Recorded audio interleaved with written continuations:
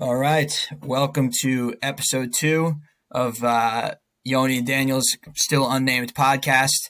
We're back to discuss another topic that's of a lot of interest to a lot of football fans and a lot of Jets fans out there, and that is the trade of Sam Darnold last week to the Carolina Panthers for a 6th-round pick in 2020 and a 2nd and 4th-round pick in 2021. Before we got started, we just wanted to give a little bit more of a recap than we did in episode 1 about what kind of brought us here. And I'll speak, for myself, and I'll let Daniel kind of give his thoughts as well. Daniel and I have we've been friends since we were, 6 years old. We grew up across the street from one another, have been playing, whatever sport you can think of: basketball, soccer, baseball, football in our cul-de-sac and on various sports teams. And we've always been massive sports fans and massive Jets fans. And as we mentioned in our last episode, we had season tickets to the Jets with both of our dads for 3 years between 2008 and 2010. Some of the best seasons in Jets history, especially of our lifetimes. And over the last couple of months, we've just been toying with the idea of we have all these conversations in the background and over text anyway about the Jets, about football, about basketball, Knicks, Nets, NBA, Yankees. Why don't we just do it for fun and talk about it together? So that's kind of, for me at least, that's kind of how I saw us coming here.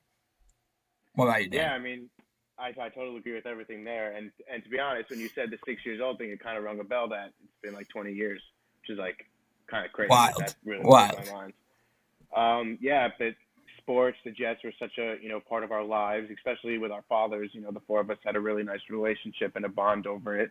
And we talk every day, and we figure we might, have some fun with it and talk on and record, see what we got going.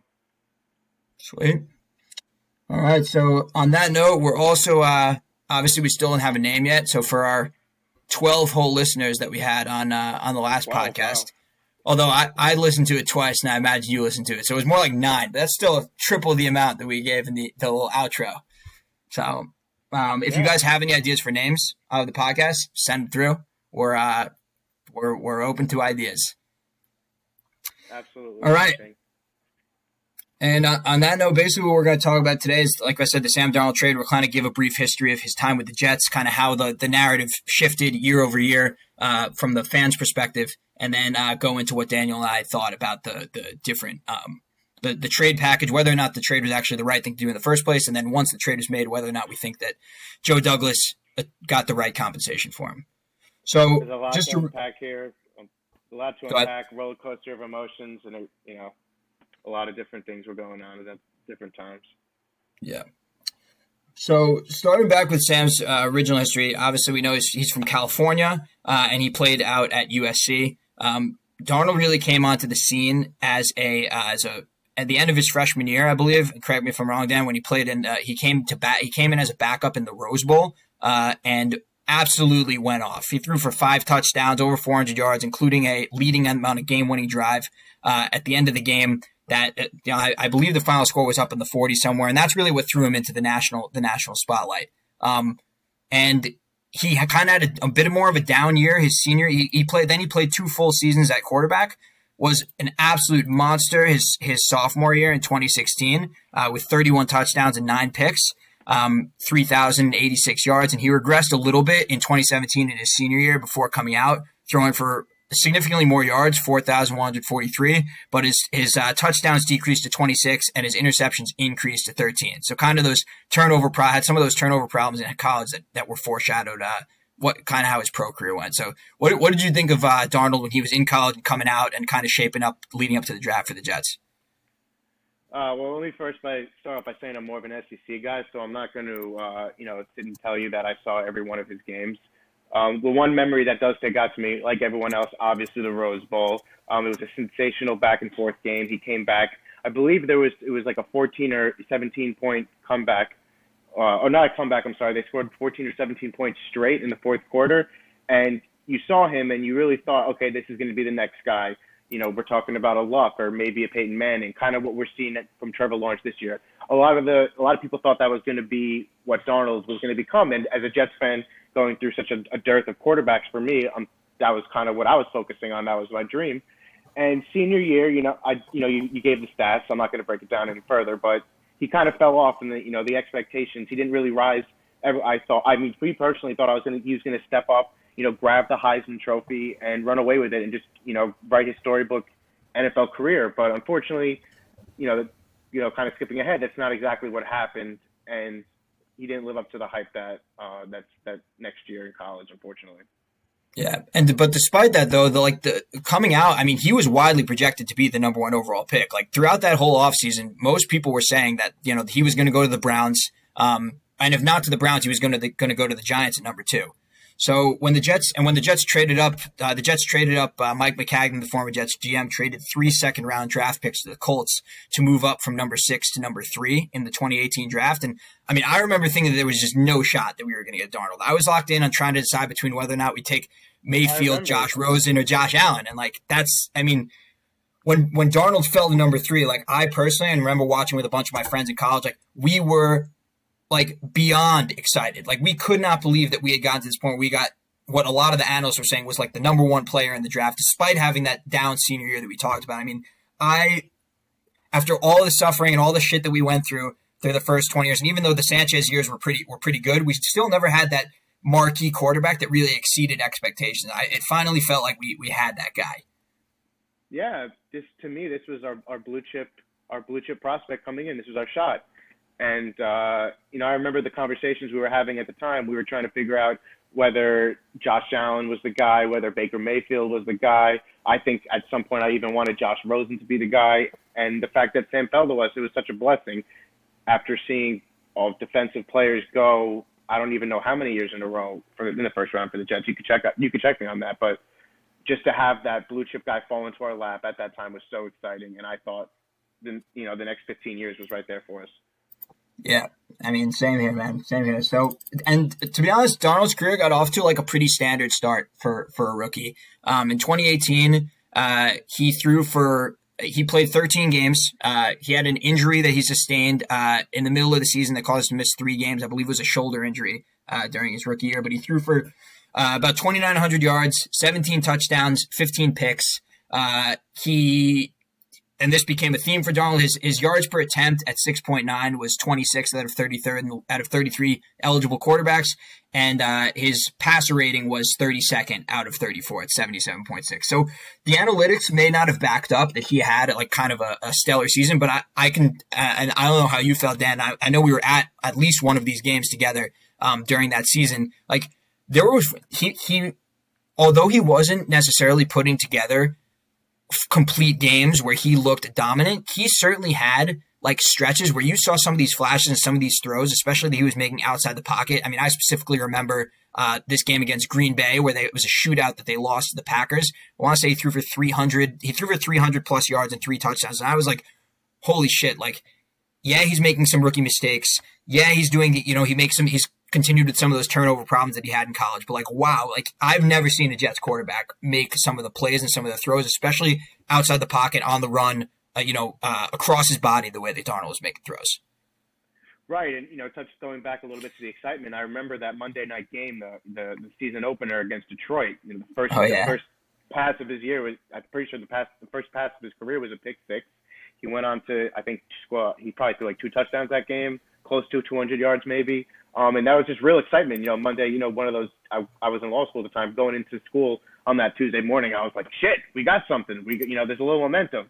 And then we saw a couple flashes about coming back here and there throughout the season. But at the end of the day, what they 4-12? They went 4-12. He wasn't a winning quarterback. I can't imagine he threw that many games of 3 or more touchdowns, maybe 2 or 3. But definitely, like you said, definitely flashes. Yeah, I mean, he had two games where he threw for over 300 yards, and he had, games with 2+ touchdowns. He had 4 games with 2+ touchdowns. So 5 games, excuse me, which is, not terrible, but in the modern NFL, like that was certainly not what we expected going forward for the next number of years. But it was enough good shit in his rookie year, like enough good stuff that we saw on the field, that we were excited, going into next year, despite going 4-12. Definitely remember the excitement moving forward, and we thought that was going to be his floor. Unfortunately, it wasn't. Yeah. So moving into 2019, kind of the offseason, the narrative, that's when Todd Bowles was fired after the 2018 season. We brought in the illustrious Adam Gase to lead the team for the 2019 season. And the narrative going in around Darnold was really that this was the year that he was going to take that quote unquote second year leap, which a lot of quarterbacks had taken in around the league. Kind of the second year and sometimes the third year is really when quarterbacks kind of come into their own and really show what they're going to be in the NFL. You think of a guy now, obviously it doesn't look as good now, but like Carson Wentz had that monster second season where he was going for competing for the MVP. You have Patrick Mahomes. It was his second season. He didn't play much in his first season, but like he blew up and won MVP that second year. And that was kind of what, not necessarily that people were expecting Darnold to all of a sudden be a top 5 quarterback in the NFL, but like this was the year that he was going to cement himself as a guy who was going to be a, top above average quarterback in the NFL for years to come. Like, what do you remember what you were thinking about going into that season?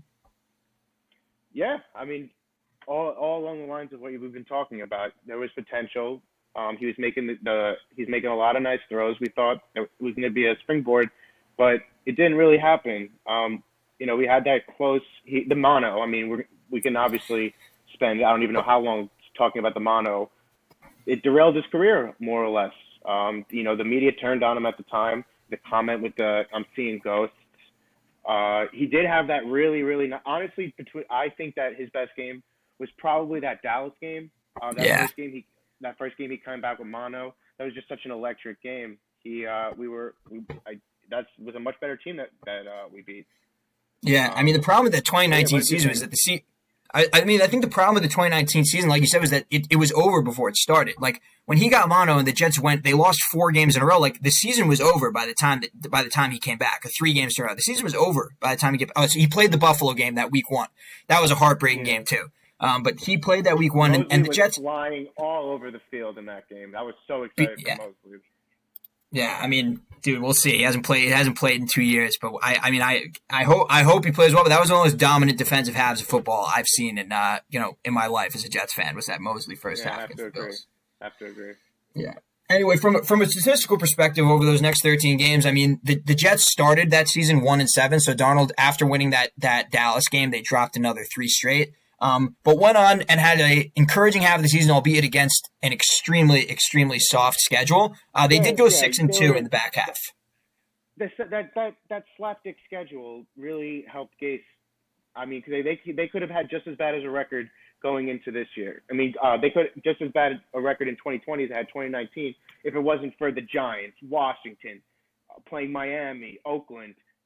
That 22-6 loss in Cincinnati. That was they beat the Steelers with Mason Rudolph. They beat the Bills backups in Week 17. Like that 6-2 is the biggest bullshit 6-2 of all time. Of course, they got stomped on. That Cincinnati game was an all-timer, awful Jets game for me. I don't even remember them getting the ball on the other side of the 50. They were getting slapped around like it was nobody's business. And were the Bengals like 0-11 going into that game? 0-12? Something ridiculous. That might have been their first win that year. I think they only won 1 game. That was it. Maybe 2. Oh, wow. But that was definitely their first. You might be right. Wow. Yeah. Anyway, so Darnold, from a statistical perspective versus first year, he upped his yards by about 300. He threw for over 3,000 yards. Again, not really a big accomplishment in today's NFL. He upped his touchdowns slightly from 17 to 19, brought his interceptions down slightly from 15 to 13, and maintained that same 6.9 yards per attempt. And slightly, again, increases passer rating to 84, which is now 25th out of 32 qualified quarterbacks. So by no means was this a good season for Darnold.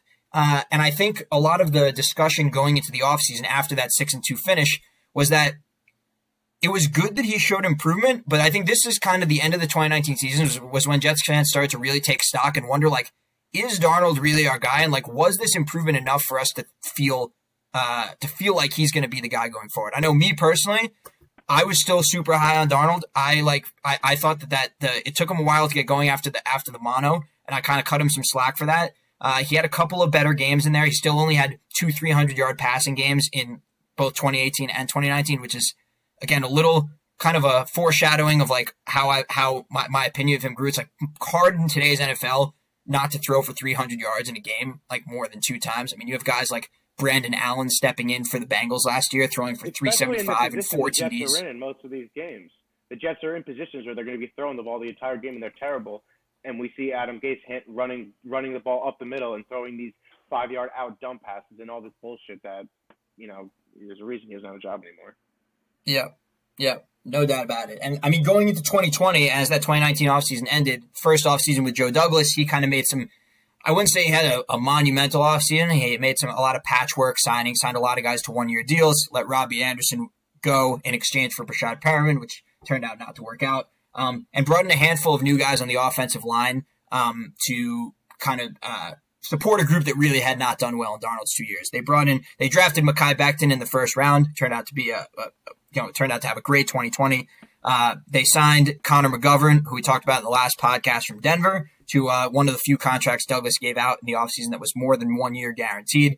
And they signed George Fant, kind of an athletic right tackle from the Seahawks, to replace Brandon Shell, and also signed another guy, Greg Van Roten, from the Panthers. So, I mean, at least for me, I thought that the circumstances were definitely better and more set up for Darnold. He was getting Chris Herndon back, who was injured all of 2019. I mean, I felt going into 2020 like this was it. Like, I know he was still working with Gase. I know the offensive line still was not going to be like top 10. But like, if there was a year for him to show improvement and to really show us that like he's going to be our guy for the next few years and think about, picking up his rookie 5th-year option, like 2020 was the year to do it. Like, how are you feeling going into 2020?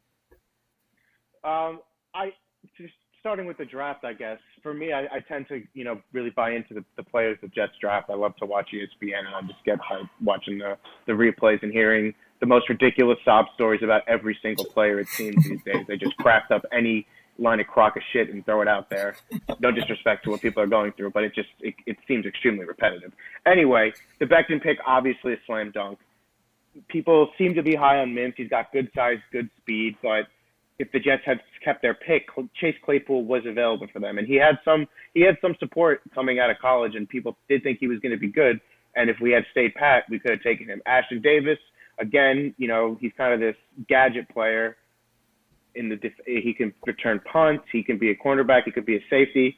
L'Jarius Sneed was available for the Jets. They could have taken him. He plays in the Kansas City backfield, and he's been a starter for them almost since day one. And Jabari Zuniga was, the last kind of relevant pick they made. And with all the signings this year, I don't really see exactly where Zuniga is going to fit in. So, right now, I don't really, besides Becton, I don't really, know what to think about Douglas' draft class. It's kind of question marks all over the place. It's only been 1 year and a COVID year, albeit. And of course, this year might not even be that different as far as training camp. But I think the jury is definitely still out on how Douglas did as a drafter this year. Oh, no doubt about it. No doubt about it. I mean, in terms of the way that he supported Darnold, at least he did bring those first 2 picks to get a left tackle and to get in theory, a guy who he sees that could be a number 1 wide receiver in Mims, who, while he didn't have an incredible rookie year, he did show flashes in certain games, making contested catches, playing down the field more than a lot of the Jets receivers tend to. So I think the amount, in getting back to Darnold, I think that the amount that he regressed in 2020 was really shocking. Like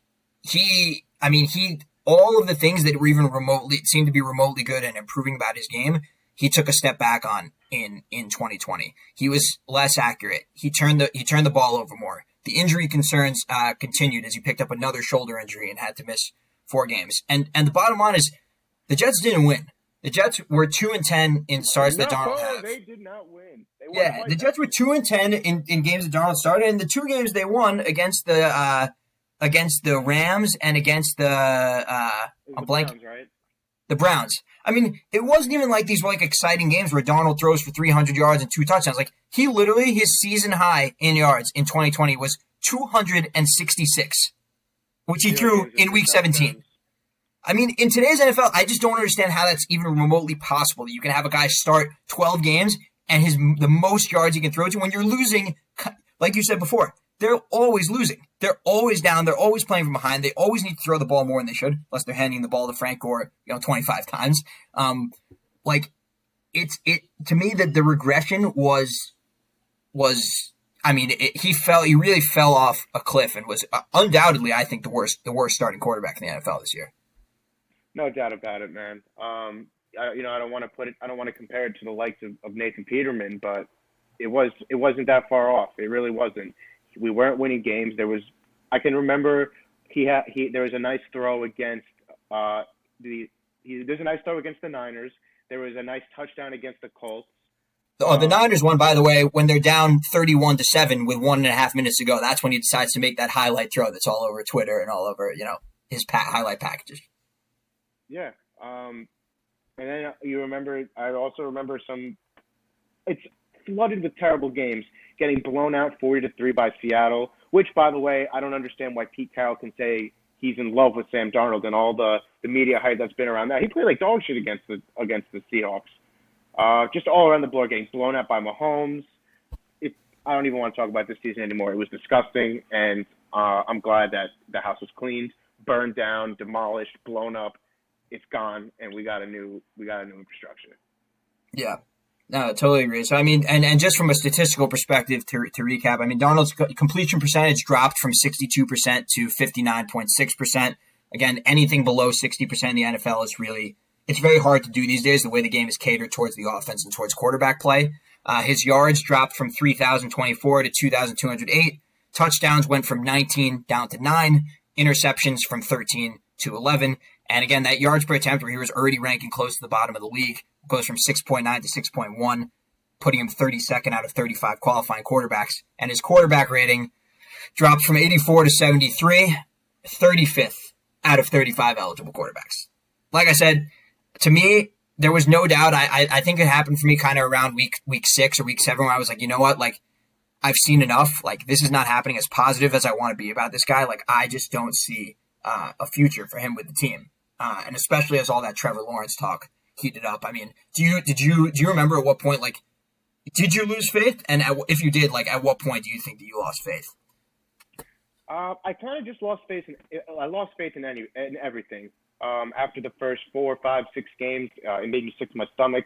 Admittedly, I did not pay attention to the games nearly as much as I usually do. I was just watching Red Zone and whatever other important games were on. So to be quite honest, I would say around week 4, week 5, I just was done with this organization, and I just was hoping they would lose to get Trevor. And that's really a cop-out, stupid fan thing. And I wish I didn't feel like that, but that was really what the situation was. And it's not.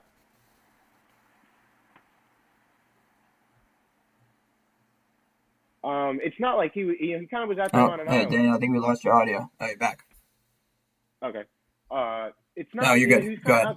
He was kind of out there on an island. You know, the brain trust was Gase. Again, I'm not going to waste any more energy on him. Jeremy Bates, this guy is hiking up in the mountains, doing whatever the hell, getting lost. He's not even part of society, and they bring this guy in to groom a young quarterback. I mean, we don't even talk about that. And then Gase's lackey, Darrell Gaines, who's been following around like a little lapdog ever since he left Chicago to Miami to the Jets. There was nothing there. He never had a chance. He never really had a chance, in my opinion. Yeah, I mean, I think I couldn't agree with you more. I mean, the circumstances were not set up for him to succeed at all. Not to belabor your point, but the combination of the bad coaching and offensive coordinator and the rotation of coaches and offensive coordinators, the terrible offensive line, which Douglas will probably admit that he did not do a good enough job to fix between 19 and 20. And then, I mean, we talked. Yeah. And we talked about briefly as well, like the skill position players. Just if you think about a guy, for example, I'll give you 2 examples: Josh Allen and Baker Mayfield.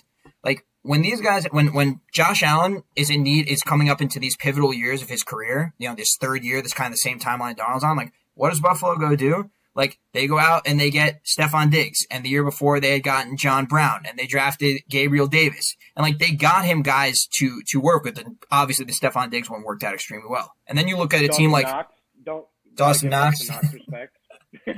Yeah, he'll grab the occasional touchdown. And then Baker Mayfield, right? Like, who also had kind of had that same up and down that Darnold had. I mean, they go out and they get him OBJ.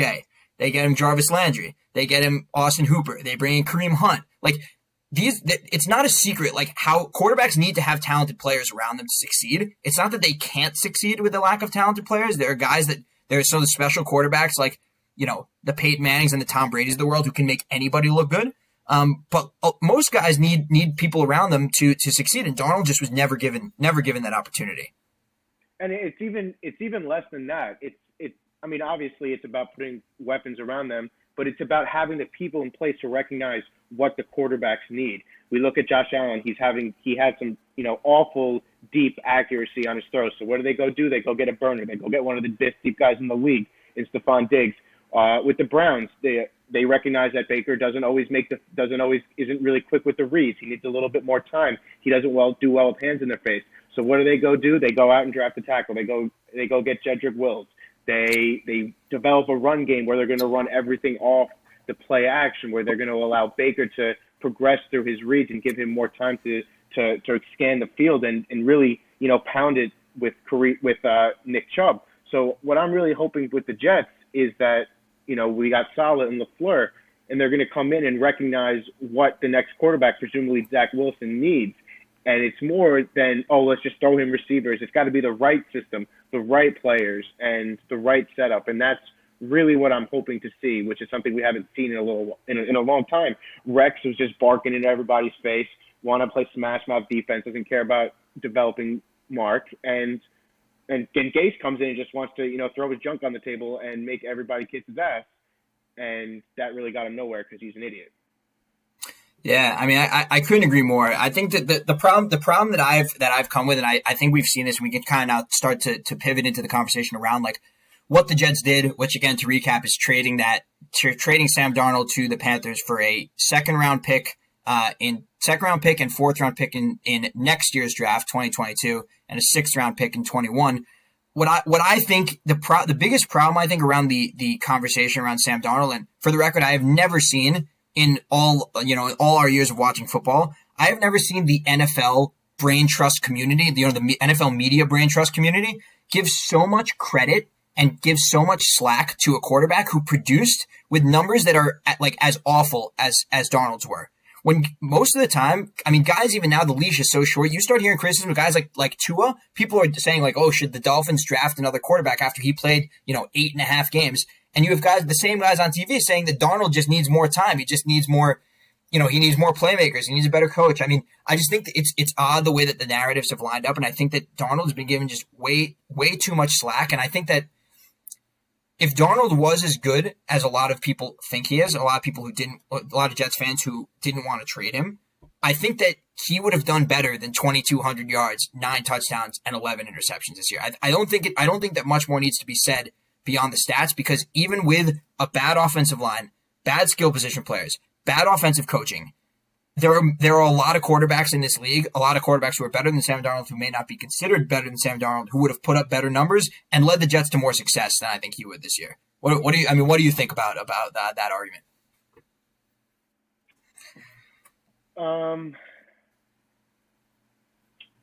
So I think with Sam, there's a lot of traits on paper that are there that people fall in love with. He does great with the media. Everything we read, he has great leadership skills. He's an awesome kid, down salt of the earth. He just wants to, win games, be a leader for his football team.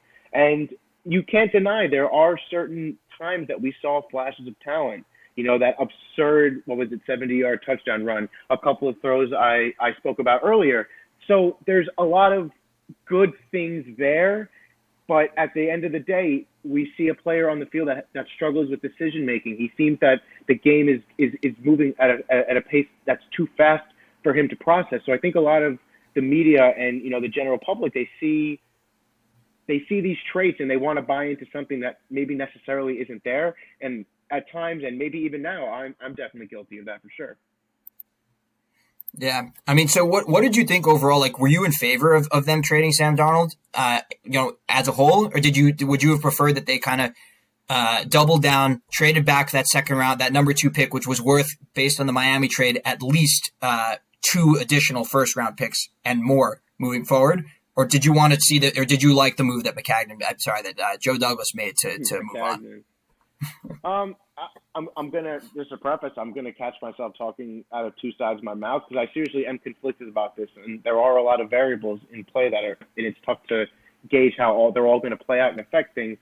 But at the end of the day, the way I view this is from a team building aspect. I think that and it's not even I think that it's a proven model. You really want to build that foundation and have the offensive line, have a good defense, and then bring the rookie QB into a positive situation.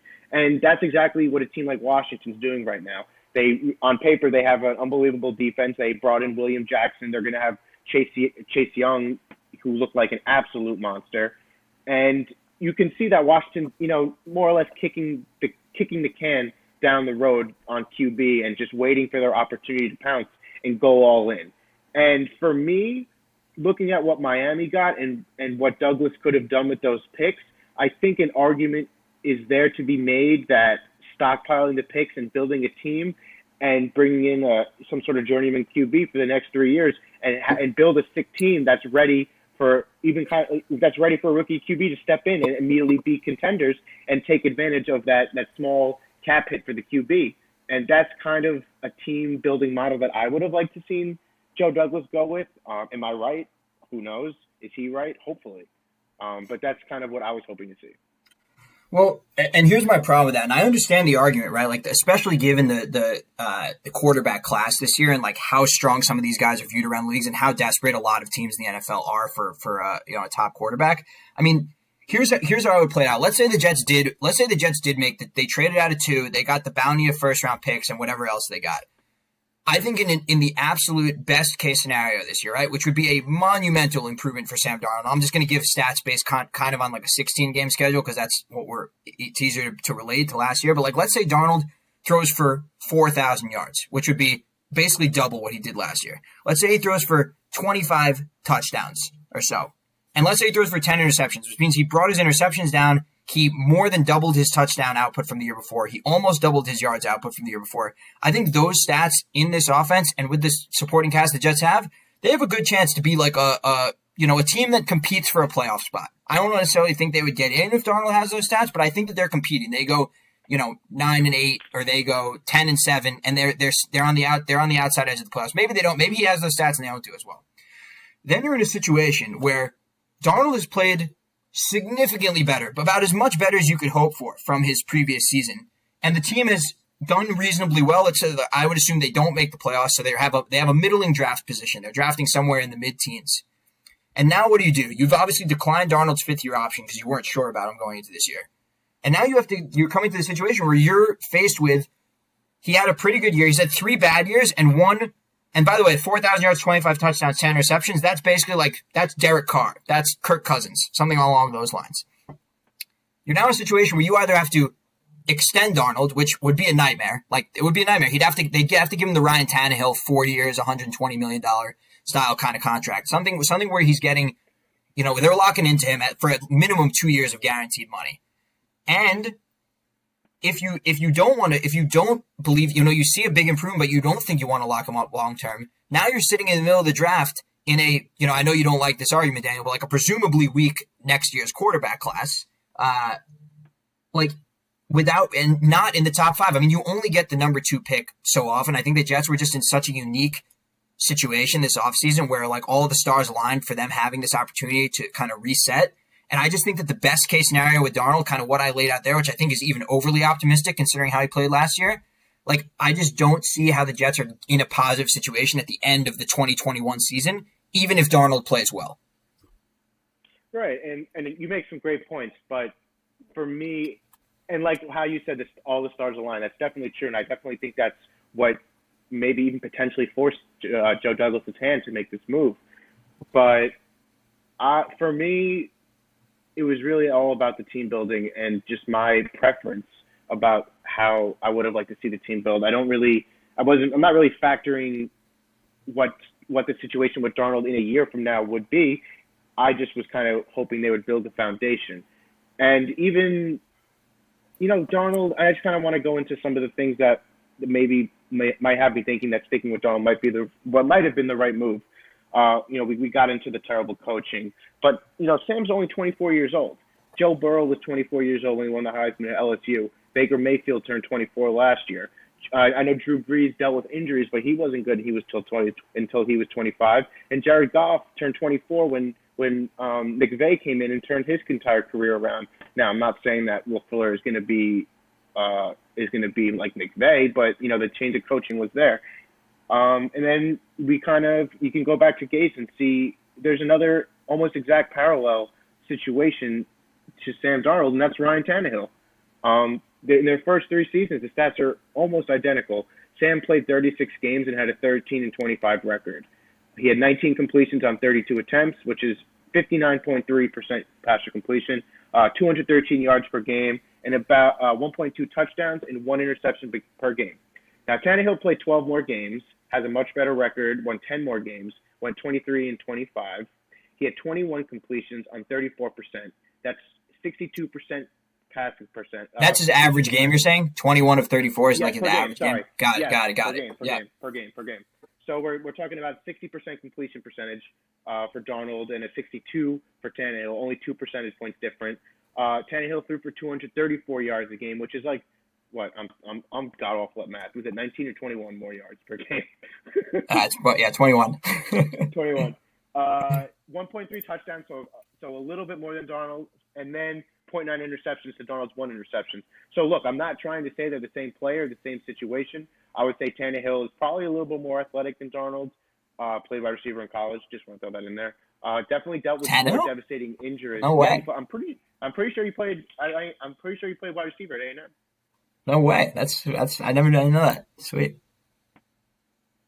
Look this up while I continue, so I don't want to get called out at the end of the show. Anyway, so Tannehill, and he definitely went to a better system. He had Arthur Smith, who helped him, the power run off of Derrick Henry. So the whole change of system. But just to go back to my point, getting out of that negativity and that grip of Gase and Darrell Gaines, I mean, it's possible that Sam was just trapped in the same situation Tannehill was. Now, Sam is going to be going to a much better situation. From a weapon standpoint, I would say that you can't really say that Carolina's O-line is any better than the Jets. They got McCaffrey, enough said. They got DJ Moore, Robbie Anderson. Who else do they have? They did lose Curtis Samuel to Washington, unfortunately.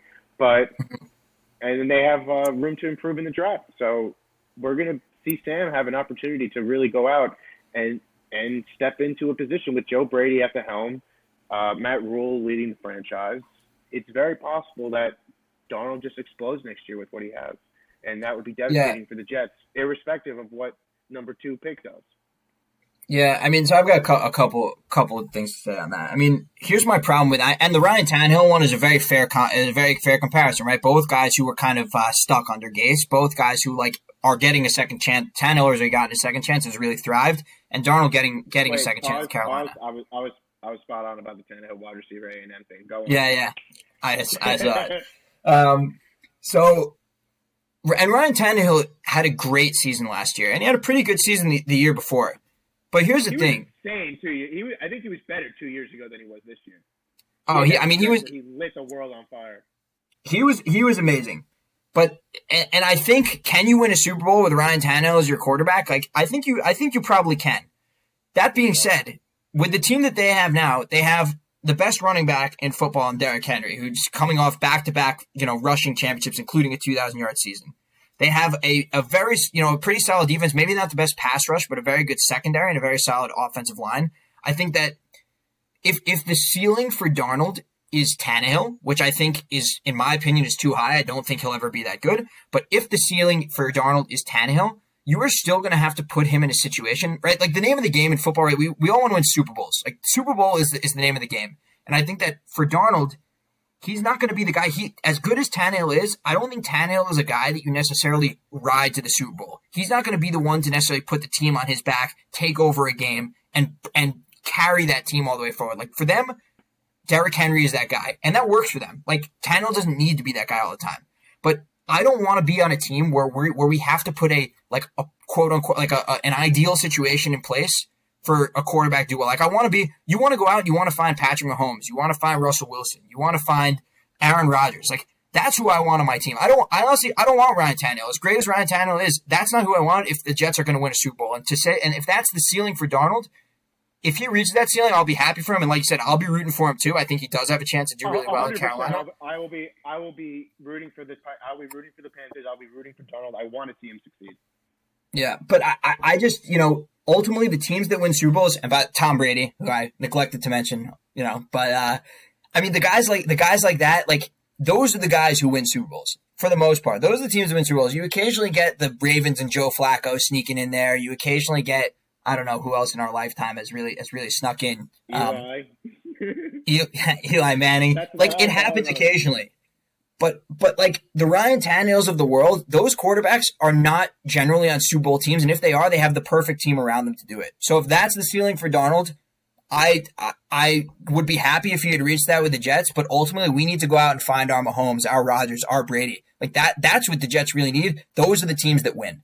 So I really like the move to move on. I think in terms of compensation wise, I think that Douglas, for a guy that threw for a guy who had as bad a statistical season and put out some tape that was as bad as Darnold in terms of like the reckless decision making he made on some of his interceptions and just the inability to hit guys downfield, like the fact that he was able to pull out a second, fourth, and sixth round pick, which I don't know, Daniel, if you're familiar with those, like, you know, those draft charts that have the points assigned to each pick, right? Like each pick has a certain point value. I don't know too much about it, but I know that that's some sort of. I don't know shit about it either, but all I know is what I saw on Twitter is that based on there are varying systems. There's like the Jimmy Johnson system. There's like a couple other point systems. I saw that what the Jets got back for Darnold was rated anywhere, and this was assuming that the Panthers finish as a middle of the road team, anywhere from a first round pick in the late 20s to a high second round pick that they got back. And to me, for Douglas to pull that out, given how bad Darnold has looked and to get so many people latching on to this talent, even after,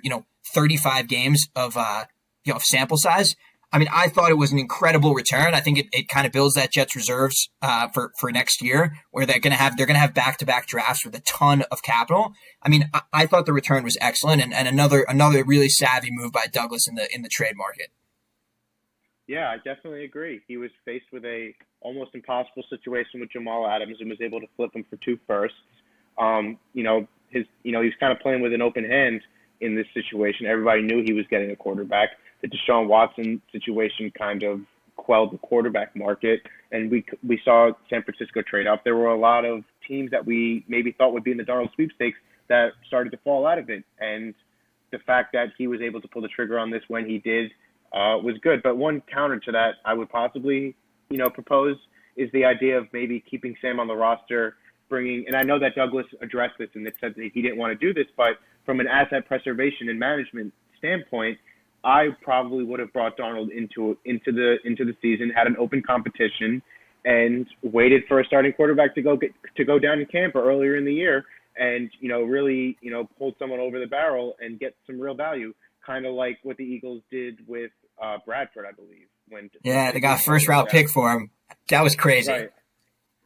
So now, if you could name a list of all any contenders if they thought that they could bring in Darnold and kind of have him steer the ship for 7 weeks while the starter was out, even like a Breeze kind of situation this year with Winston and Hill, that value could have been there. But honestly, I can't complain what we got. But you're saying you think that they could have potentially gotten more if they had saved him going into training camp and waited for an injury than the second, fourth, sixth combination? It's possible. You never know. I just think given the situation, I think that I do agree that there's a possibility that something like that could happen in training camp. But to bank on that, Joe Douglas is not this he's not this go out on a limb kind of guy. He when he gets what he wants, he takes it. And I think that and I also think that going into camp with an open quarterback competition, I know this is like an overused theme that's thrown around, but the New York media would eat this shit alive. Like whichever guy goes out there week 1, especially if it's Darnold, the first bad series that he has, the fans will be all over him calling for Zach Wilson. It's not a healthy environment for the locker room to have, and it's not a healthy environment from a media perspective. Douglas touched on that. I agree with that. Yeah, but so asset preservation. Yeah, I mean, I think maybe depending on who it was that got injured and what team it was, you could have maybe gotten a little bit more. But the marginal improvement I think that you may have gotten in draft compensation, it wasn't worth taking the risk that nobody gets hurt and you get stuck with both guys. Right. Yeah, I have to agree with that. Yeah. Just before any other thoughts on that before we kind of wrap up? It's just a nerve. We should be excited as Jets fans. But yeah, on Zach Wilson, what are your thoughts on the number 2 pick and Zach Wilson, kind of the quarterback outlook moving forward? Look, right. I didn't watch much BYU football. I'm not going to pretend like I did. I saw, much of my knowledge about him comes from, trying to watch videos on YouTube, the overused videos and highlights that get circulated around. and the echo chamber that Twitter is with the same thoughts and ideas bouncing around. But much of, and this is pretty unfair to Zach Wilson, but much of my outlook on this has to do with what I'm used to. We saw Sanchez get thrown to the Wolves. We thought Darnold get thrown to the Wolves, and now I'm, the third time in my semi-adult lifetime, like I guess high school to now, where I'm seeing this for the third time, and it's unfair to Wilson. I understand that, and I want to like him, and I have no reason not to. But this franchise has done this to me, and this is kind of what I've come to expect. And I'd love to be an optimist, and I'd love to sip the Kool-Aid, but I'm skeptical. Yeah, I mean, I have to say I feel the same way. I was the opposite. I was the optimist on the Darnold thing. I thought we finally had it, and like now learning everything else everything with the Jets goes how everything with the Jets goes, right? So like I'm setting my expectations low with Wilson. I'm hoping it seems to me that in my life we haven't had a more competent group of, like, since we had Tannenbaum and Rex and Sanchez together as a trio, kind of aligned on the same timeline. Like the feeling of likely Wilson or Fields or whoever it ends up being, but likely Wilson, Saleh, and Douglas kind of all aligned on this same timeline with this, you're not mixing and matching coaches, quarterbacks, and GMs who all have competing agendas because they're at different stages of their tenure. Like, I really want to believe that this time it's going to be different. I'm just not expecting it, like you said, the same way that I expected with Darnold. I'm not expecting it this time for Wilson or whoever it ends up being. And I mean, on the human element side of things, we touched on it briefly. Like, Darnold's just like, I mean, he seems like such a good guy, like he never said what really impressed me about him was that he never, and I imagine this was an impossible thing to do, to not throw Gase under the bus at any point. Like every single, after every game, he backed him up. He said, listen, I got to be better. It's not anyone's fault but mine. Like, he shouldered the load. He shouldered the blame even when it wasn't necessarily his fault. I mean, he says the right things and he does the right things. And like, it sucks that a guy like that couldn't work out because you really root for a guy like Darnold. And like, I will root for him. I will root for him to do well, but not too well with Carolina that we feel like that we really shit the bed with that trade. I totally agree with everything. I wish the best for him, and I really hope the Jets have the right infrastructure to support a young rookie quarterback coming from a non-Power 5 conference. Yeah, no doubt about it. All right, well, that about wraps it up for this time. Thank you all for listening. I think next time we're gonna. I know that these last two episodes have been kind of Jets focused. That's kind of where mine and Daniel's knowledge overlap is the largest. I think for episodes going forward, we're gonna try to mix in some other sports. We'll talk a little NBA, Knicks, Nets, a little baseball with the Yankees. As we get more into football season, Daniel and I are both big fantasy football guys, so I'm sure we'll talk a little bit about that. But we're definitely looking forward to kind of expanding our palette here on the types of topics that we cover. Yeah, big shout out to all four of you listening, and hope to have you coming next time. All right, good shit.